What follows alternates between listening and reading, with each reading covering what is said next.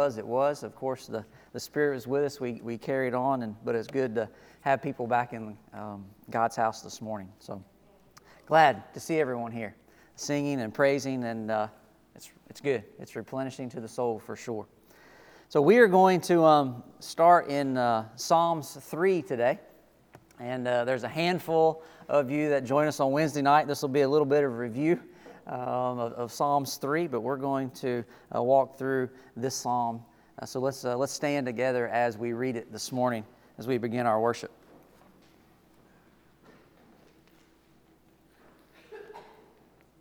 Everybody there? Brian's got it up. Psalm 3. O Lord, how many are my foes? Many are rising against me. Many are saying of my soul, there is no salvation for him in God. Selah. But you, O Lord, are a shield about me, my glory and the lifter of my head. I cried aloud to the Lord, and he answered me from his holy hill. Selah. I lay down and slept. I woke again, for the Lord sustained me. I will not be afraid of many thousands of people who have set themselves against me all around. Arise, O Lord, save me, O my God. For you strike all my enemies on the cheek. You break the teeth of the wicked. Salvation belongs to the Lord. Your blessing be on your people. Selah. Let's pray. Dear Heavenly Father, thank you so much for being able to gather in your house this morning. Thank you, Lord, for each person that is here for a reason. Thank you for each person that is listening for a reason. That reason is to worship you. That the reason is to give thanks to you. But every time we open your word, a miracle happens. And that we get filled up. We get challenged by your perfect standard in your word. So be with us today as we open it up and as we study it. May you be glorified in it. It's in your Son's name that we pray. Amen. Right. So, a lot of people are excited, right? Football's back on. Football's back on. Everybody likes the good story of an underdog fight, right? Everybody likes to get behind the underdog. And I was looking up some different things about the underdog, and one of the greatest underdog movies is Rocky. Anybody big Rockies fans? All right. Yeah. So, just so you know, I only watched the first one or two, but you can get the whole synopsis of the whole series, I think, of 5 or 6 movies in 5 minutes on YouTube. It's very good, right? But you don't have to sit through all 10 hours. But no, the first one, right, you got the story of Rocky, and he fights this, I think his name was Apollo Creed, right? So ended up taking him down. So you got the story of that underdog. And the other, when I look up sports underdogs, I'm happy to say that NC State was number 2. So I went to NC State, but they were number 2 on the underdog games when they won the championship in 1983. And they beat the University of Houston for the championship. So I was like, well, we could be on that. And actually, a funny story this morning, I was getting my water ready this morning, and I twisted the lid so that the NC State was in front. And Lily said, well, that's not a twist lid, Dad. And I said, I know that, honey. I said, I'm trying to decide, do I hold my NC State forward when I talk about when they won the championship, or do I turn my lid all the way around and I hide the NC State because they got crushed last night by Virginia Tech, like 45-20. So I was like, well, we'll just leave it this way. So, but no, everybody likes the underdog. And, in this psalm, David is not the underdog, but he is against some odds here. He is against some odds. And in this psalm, it's a psalm of David when he fled from Absalom, his son. So just to set this up a little bit briefly, right? So David is the king of Israel, is king of the territory, right? But his son Absalom is attempting a coup. He's attempting to take over, right, the kingdom from his father David. And so David is fleeing here. And so in verse 3, it says, Psalm 3, verse 1, it says, O Lord, how many are my foes? Anybody have any foes? Anybody got any foes? Everybody gets along with everybody? Amen. Yeah, amen. Perfect world. Everybody gets along with everybody, right?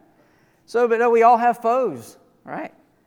You'll start youngest and work to a little bit older, right? You might have had a sibling when you grow up. Might have siblings in your house now. I'm going to look over at my family that One sibling might want to see the other sibling get in trouble for some reason or the other, right? We have foes there sometimes in our own household.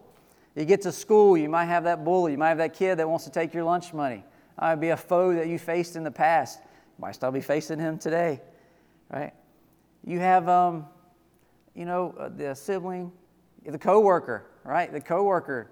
You kind of want to keep people in your place of work. We work together as a team, but some people like to push and shove and climb that ladder, corporate ladder, a little bit harder, and they'll use different means or tactics, right? In the workplace, that could be a foe.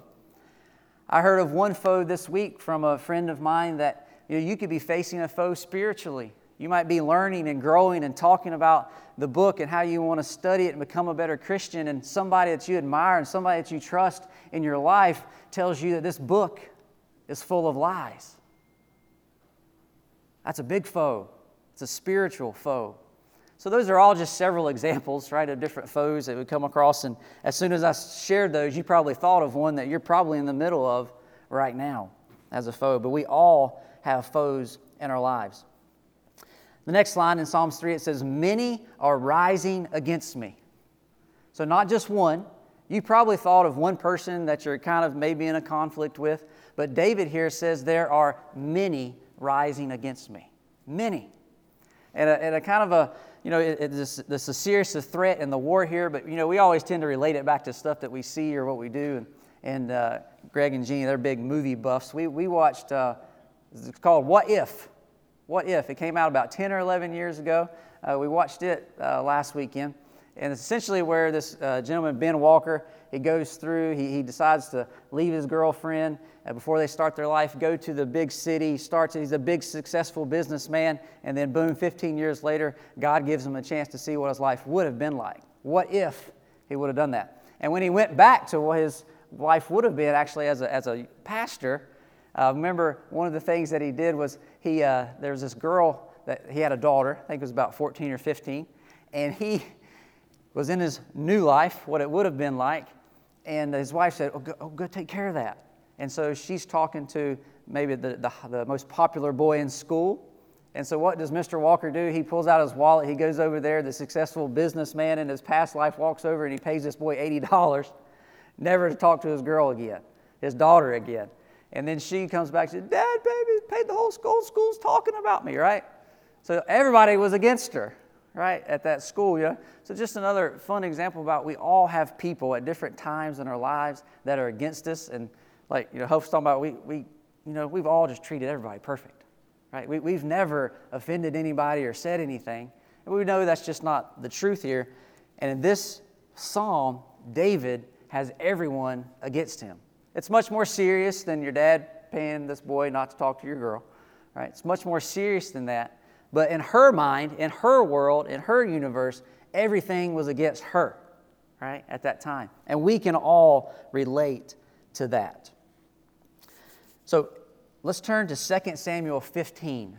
2 Samuel 15.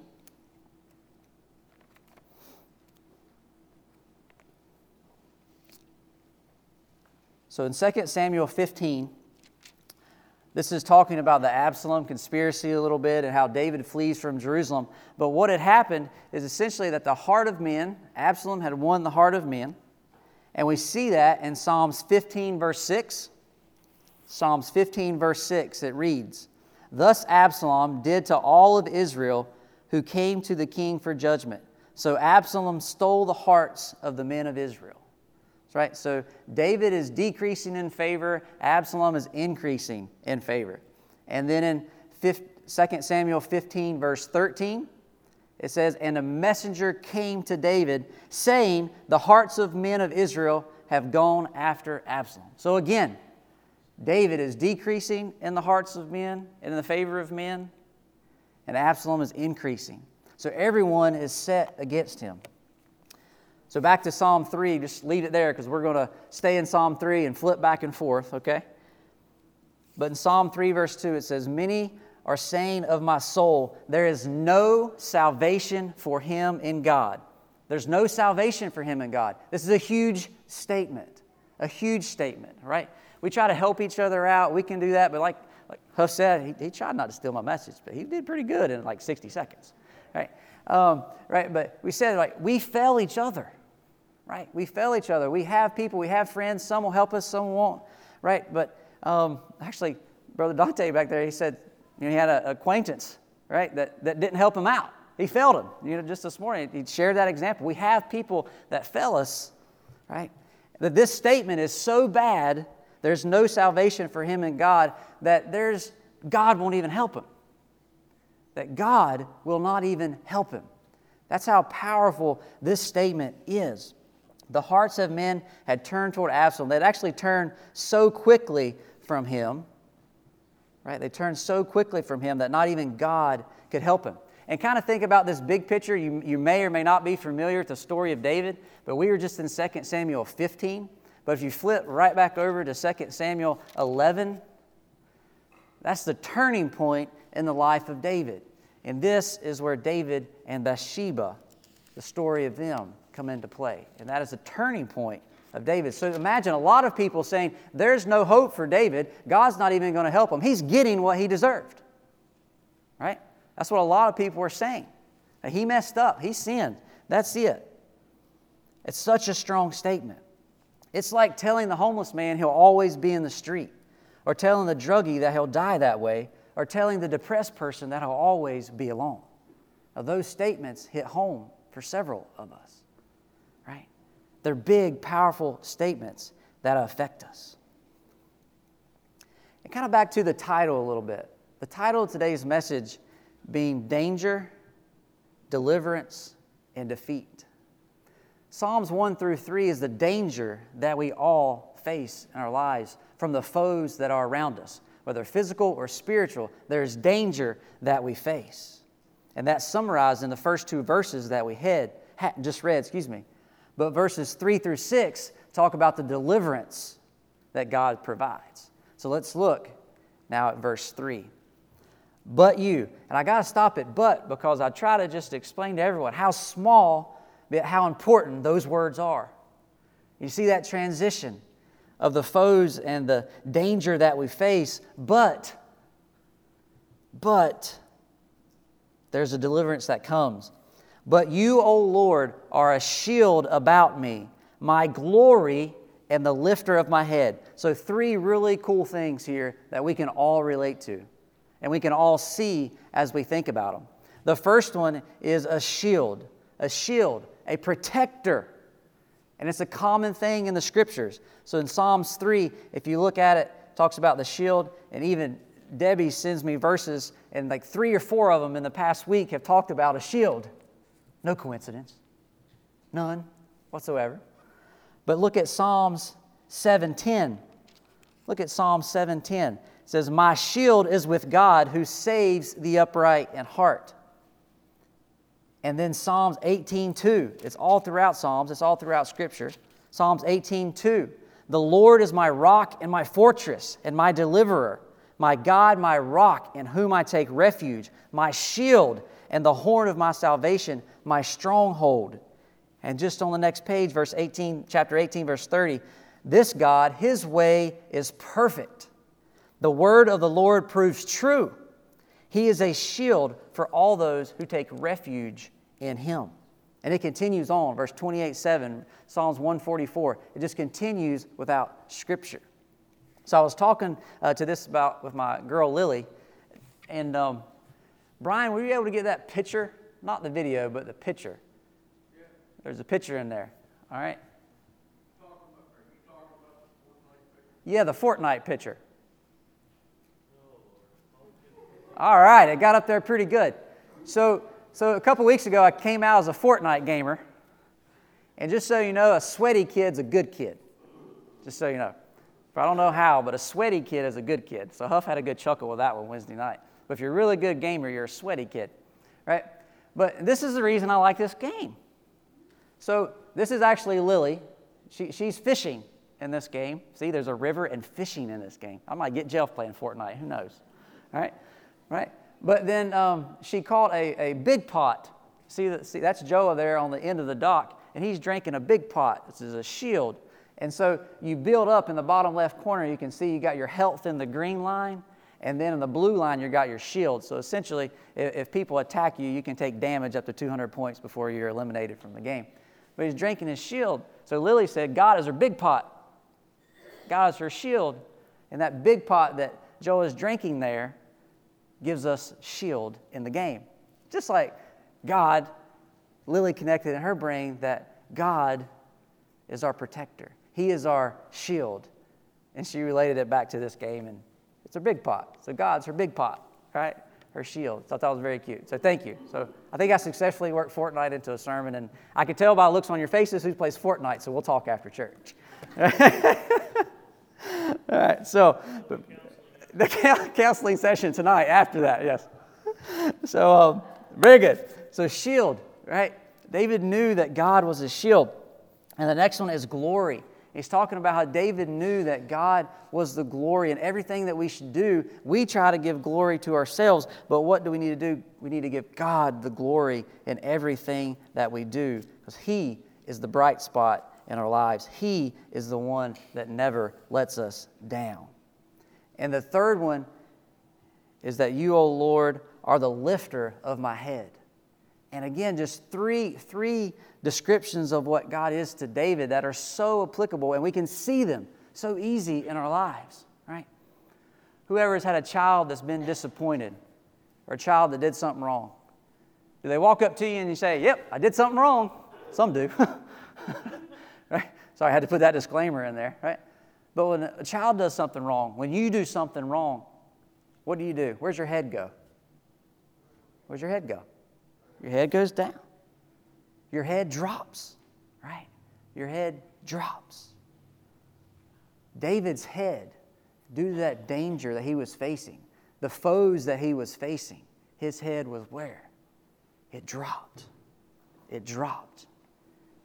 You might be facing your foe right now and your head might be down. But the promise in this scripture is that God will lift your head. Let's go to Genesis chapter 40. Genesis chapter 40, verse 13.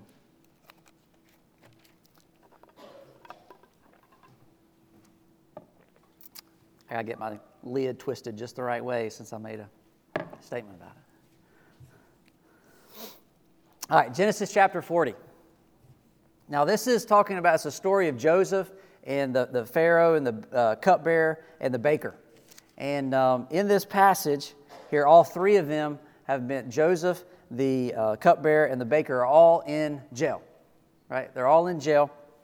And then the baker has a dream, and so Joseph is helping interpreting the dream. And here's what he says in chapter 40, verse 13. It says, in 3 days, Pharaoh will lift up your head and restore you to your office. And you shall place Pharaoh's cup in his hand as formerly when you were his cup bearer. Let's skip down to verse 20. And it says, on the third day, which was Pharaoh's birthday, he made a feast for all his servants and lifted up the head of the chief cupbearer and the head of the chief baker among his servants. He restored the chief cupbearer to his position and placed the cup in the Pharaoh's hand. We'll stop there because the baker's story didn't end as well as the chief cupbearer. But God restores us. He restores us no matter what foe we have been against, and He will lift our head. And there's nothing more disappointing as a father when your child comes to you and his head is down, but there's nothing more warming for me as a father as the embrace, the encouragement, and their head held high when they leave. And that's a promise that God gives us in this scripture. That's why I enjoy this passage as a lifter of my head. Hopefully you can see that. Now, David did not ask for these things, these three things. Look at this verse again. He did not ask for them. See that? He says, but you, O Lord, please be a shield. He doesn't say that. He says, but you, O Lord, what? Are a shield. You are my glory, and you are the lifter of my head. There's confidence in his statement. Confidence that we have as believers in Christ. We should have that confidence. And David shows it here in this passage. Psalms 3, verse 4 says, I cried aloud to the Lord, and He answered me from His holy hill, Selah. Okay? Cried aloud to the Lord. Cried aloud. There's a lady at church in North Carolina. Her name was Tammy. Anytime you'd ask her to pray, she would pray in a song. She would pray in a song. And it was beautiful. A lot of times we try to internalize and we just say our prayers. We want to just, be real quiet and just, want to be real nice about it. And, God, I love you and thank you and for everything. I really need your help here, and your will be done. And that's it. Do you think David prayed that way here? No. He cried aloud to the Lord.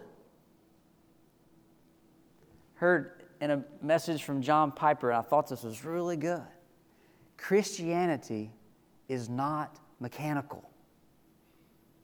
Think about that. Christianity is not mechanical. It is not a checklist of chores. It is not reading and doing this and that because you have to. We fail to look at the emotional side of Christianity. I want to share this quote with you. It says, the Christian church today sometimes tends to minimize the emotional dimension of the Christian spiritual life. We believe this stunts the believer's growth as badly as minimizing the intellectual dimension. The poetry of the Old Testament, which is what we're reading, Psalms is poetry, along with other books. The poetry of the Old Testament actually focuses on our emotional response to God as well as our emotional response to those who are hostile to God and His people. The poetry of the Old Testament connects with us deep down, both in joy and in despair. It resounds in our hearts and stirs up spiritually and emotionally. We should not minimize it. Instead, we should drink deeply of it. And think about it. Who likes the book of Psalms? We do. We like it. Huff preached from Psalms 23 last week. That's why I landed in Psalms this week. So I was like, wow, I haven't read that lately. And bam, Psalms 3. But Psalms and poetry in general, let's just take a quick look. Think about how we relate to it. Anybody ever been lonely? Raise your hand. Been lonely? Yeah. Psalms 25:16 says, I am lonely and afflicted. We can relate to it. Anybody ever been in love? If you're sitting next to your spouse, I don't know what you want to say, but amen. Right? But Psalms 18:1, I love you, Lord, my strength. Awe, sorrow. Psalms 31:10, my life is spent with sorrow. Regret, I'm sorry for my sin in Psalms 38:18. And the list just goes on and on. That's why we can relate to Psalms. We can relate to poetry because it's an emotion with us. And it's emotion that God created and that we should embrace these things. And we should cry out loud to God. And this is kind of my area of challenge because I'm one of those quiet people. Right? I'm one of those quiet people and I have my prayers at a certain time and it's just, but this is where my challenge has been this week. This is where my area of growth has been out this week, is that I need to cry out loud a little bit more in the good times and the stressful time and the bad times. I'll admit it, I had a Team Jesus shirt for, a year or two, right? And I didn't wear it. No, I didn't wear it. I was like, I'll admit it. Maybe I don't want to stand in the pulpit while I admit it, but I'll admit it. I don't want to cause a rift with anybody. I've wore that shirt more in the last 2 weeks than I have in the last year I've owned it. And I've had more positive conversations with other believers in the last 2 weeks because I wore that shirt. Joe was with me when we went to golf. 2 people said, hey, I'm on that team, brother. So for the last year I had that shirt. I lost how much encouragement? I don't know. But cry out loud. Talk to people. Don't be shameful. That's my growth. Now I can step back in the pulpit. All right. But no, we all grow, right? We all have to continue to grow. And the Psalms is just a great place because we can relate to it. And God shows us that this is how He created us. But we should cry out to Him. Because when we cry out, who answers? God answers. Huff stole this too. Might not be the way you want to answer. But God always answers. Garth Brooks song. God's greatest gift, unanswered prayers. Sometimes it's not the answer that we want, but God will answer, and God will answer in His time and the way that He wants to answer it. And that's hard. That's hard. But that's where faith and that's where trust comes in that God has challenged us to do. Verse 5. Psalms 3, verse 5. I lay down and slept. I woke again, for the Lord sustained me. For the Lord sustained me. So if anybody's worried about something, do you sleep well? I don't sleep well when something bothers me. I also don't sleep well when I have crickets in my house. Does anybody have a problem with that this time of year? Okay, I'm not alone. Thank you. I tell you, I woke up yesterday morning. It was an answered prayer. I'm like, I woke up early, wasn't nobody awake. This cricket's chirping, and I made it through the night. But this cricket stole my sleep, and I'm like, I'm taking care of this cricket. He's behind the dryer. I know he's in the dryer. I got him pinpointed. I took the dryer. I slid it out. I took off the vent hose because I'm like, I know he's in here. I know he's in here. And I expected this cricket to just be this big around because as loud as he was and jump out at me. He wasn't in there. I'm like, ah. There's a little hole in the concrete pad I sit on. And he stuck his little antenna out at me. I can't do a cricket noise, sorry. Right? I'm like, there he is. I got this cricket. I went and I grabbed a little, I went and grabbed something. Sorry. I should have grabbed Daniel. He's my cricket catcher. And I went and grabbed this, like a little putty knife or something. And I was like, I'll get this cricket. And bang, he disappeared in the hole. And I stuck this putty, it like went in the hole like 8 inches. I'm like, well, no wonder. Probably got him and his buddy in there. So, but Renee sprayed some bug cleaner or bug killer in there. We're going to spray foam that bad boy up. But he wasn't in there last night, so he's gone now. But I'm glad everybody else, cricket problem, I'm not the only one. Daniel can come catch him for you. All right. But when we have a problem that annoys us inside and we can't sleep, it's just like that cricket was an external annoyance, we have people inside that just continue to chirp at us. And we can't let it go. And that's one blessing in this small verse, because think about how David is getting attacked here from all around, but what? He slept.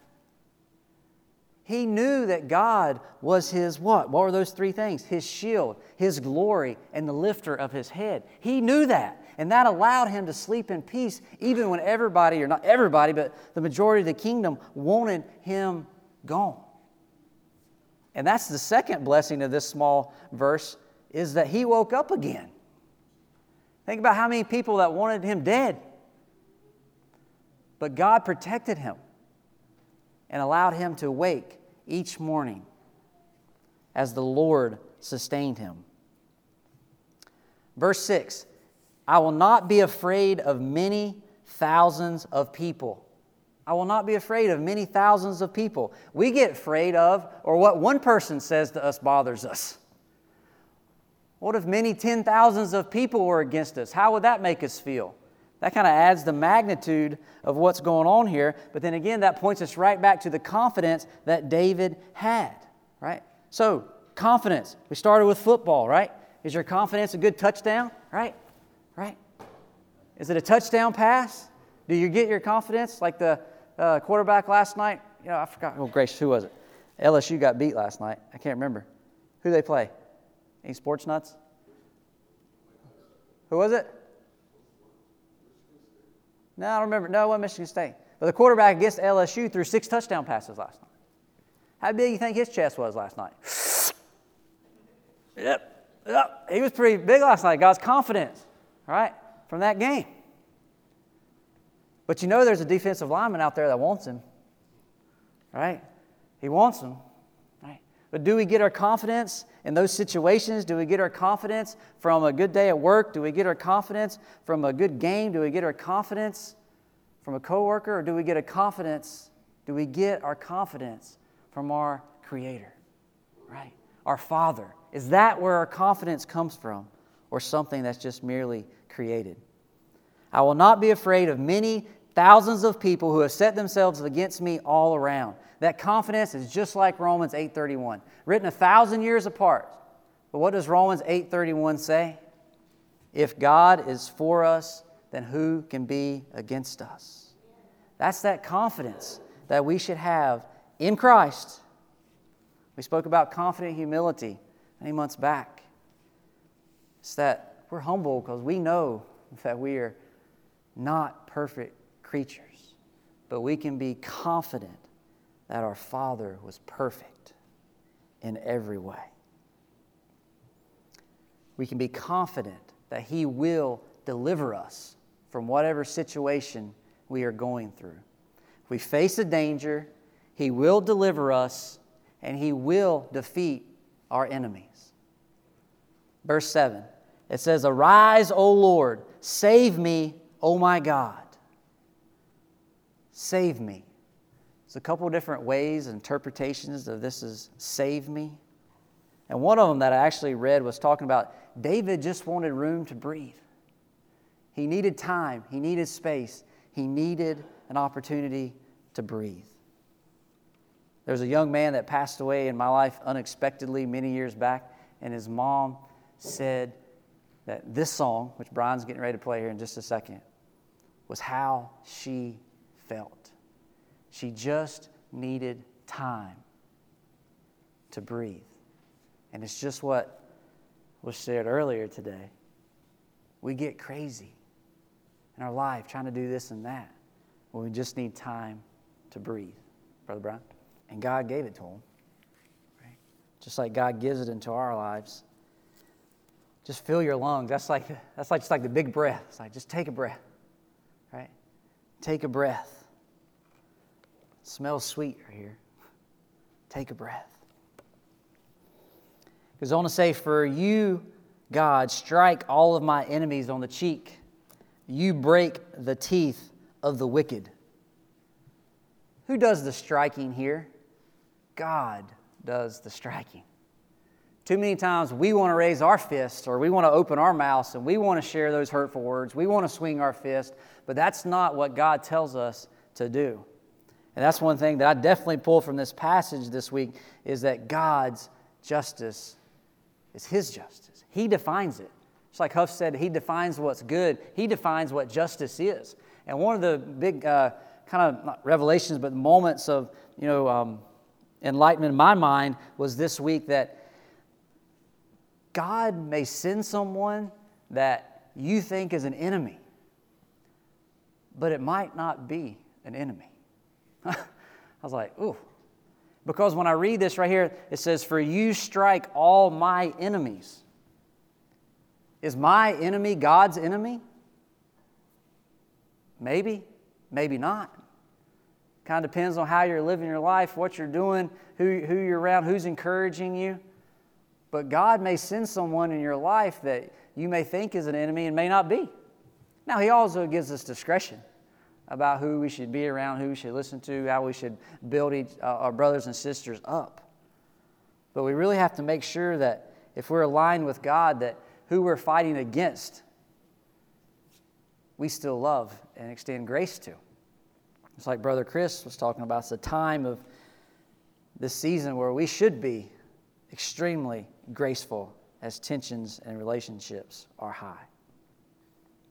It says, you break the teeth of the wicked. And I only share this story because we had a tooth story this week. Joah had a permanent tooth coming in, like in the roof of his mouth. And I'm like, that doesn't look too good. And Renee got him in there, and he had to numb it, right? And they took this tooth out. And this joker was as big as a piece of candy corn. The root was like this tall. I was like, wow. We wanted to try to get a piece of candy corn and see if we could put it back in there. But that's the shape that it was in. But now, he had the fortune of numbing gel and a shock. Some of you broke your tooth off in your mouth. Some of you may have went through that. I can only imagine how bad that would hurt. Fortunately, I've got popped in the mouth a time or two in sports and stuff, but I've never had anyone break a tooth in my mouth. But that's kind of it's an illustration that I can just visually see with what Joel went through this week. But you break the teeth of the wicked. And the pain that to me, it doesn't reflect more so of what David wanted on other people, but it reflects the pain of what David was going through with those foes that were against him. Right? For you strike my enemies on the cheek, you break the teeth of the wicked. God will defeat our foes. Verse 8, salvation belongs to the Lord. We talked about how you can't earn salvation, but brothers and sisters, I am so thankful that He gives it freely if we accept it. Heard a quote, and I shared this Wednesday night, but it says, we have as much to do with our salvation as did Lazarus when he arose from the dead. Think about that. Turn to John chapter 11, verse 38 with me. John chapter 11, verse 38.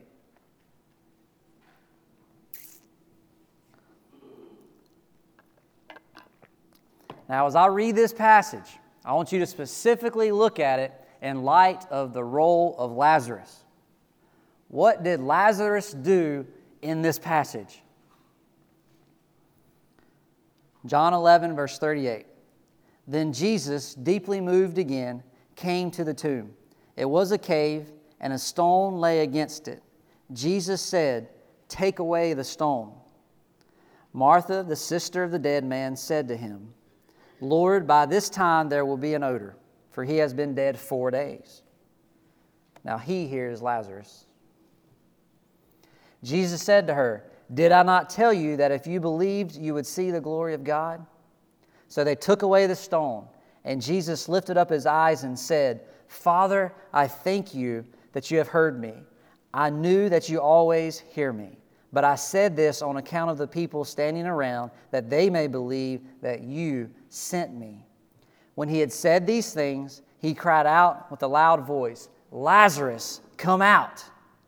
The man who had died came out, his hands and feet bound with linen straps, and his face wrapped him with a cloth. Jesus said to them, "Unbind him and let him go."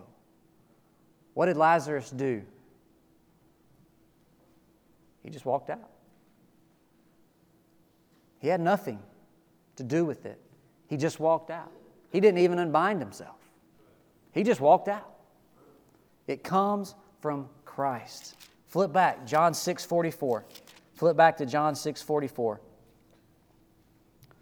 John 6:44, the words of Christ. It says, "No one can come to me unless the Father who sent me draws him, and I will raise him up on the last day." Christ alone will raise him up. Salvation belongs to the Lord. Your blessings be on your people, Selah. Salvation belongs to the Lord. Your blessings be on your people. David had every right, by man's standards, to curse his foes. Don't we want to curse our foes? Sure, our mom and dads, they tell us we should love our enemies. But that's hard. It's really hard. David here, all his foes against him, had every right to curse them. But what did he do to the people of Israel? He blessed them. He said a prayer of blessing on the people. Luke 23:34. Luke 23:34. Jesus Christ had every right to curse those who were mocking Him, beat Him on the cross. But what did Christ do and say? Luke 23:34 says, "And Jesus said, 'Father, forgive them, for they know not what they do.'" He forgave them. He had every right, by man's standards, to curse them, but He blessed them. So you can see Christ kind of coming into this psalm, but you can see Christ all over Psalm 3. You can see Him throughout the entire Scripture, but specifically in Psalms 3, you can see that He is the ultimate one of whom people said there is no help for Him. Now back up in verse 2, follow along with me, let's connect a few dots. Back up in Psalm 3, verse 2, it says, many are saying of my soul, there's no salvation for him. Just like Christ was on that cross, like I just mentioned. What'd they say? What'd they mock Him? They said, if you're God, let your God save you. They had no confidence in saying that. They were mocking Christ on the cross. You see Christ in verse 2. Jesus is the one who God heard and gloriously vindicated by lifting of His head. In verse 3, we talked about lifting of His head. But what happened to Christ? His head was not only lifted, but what else was lifted? His entire body. He was gloriously vindicated when He rose from the grave. A third way you see Christ in this psalm is the one who ventured forward without fear, not afraid of 10,000. Christ went to whatever city He needed to go to. He knew what time He needed to go. He knew when He needed to go, and He wasn't afraid to go. Why was He not afraid to go? How often does the Scripture say how much He prayed to God His Father? He prayed. He stayed connected to that power. He got the confidence from His Father, just like we should do the same. That's the third way. And the fourth way we see Christ in this psalm is Christ is the one to whom salvation belongs. In verse 8, we mentioned that. Salvation belongs to the Lord. When you look up the name of Christ, it simply means God is salvation. God is salvation. When it says in the Scripture, salvation belongs to the Lord, it's essentially saying Jesus. Jesus. Right? It's essentially saying that. So Jesus is all over this psalm, just like He should be all over our lives. He is present in danger, delivers us, and He defeats our enemies for us, so that we have the ultimate victory. We have the ultimate victory, which is eternity with Him. Let's stand. Let's stand.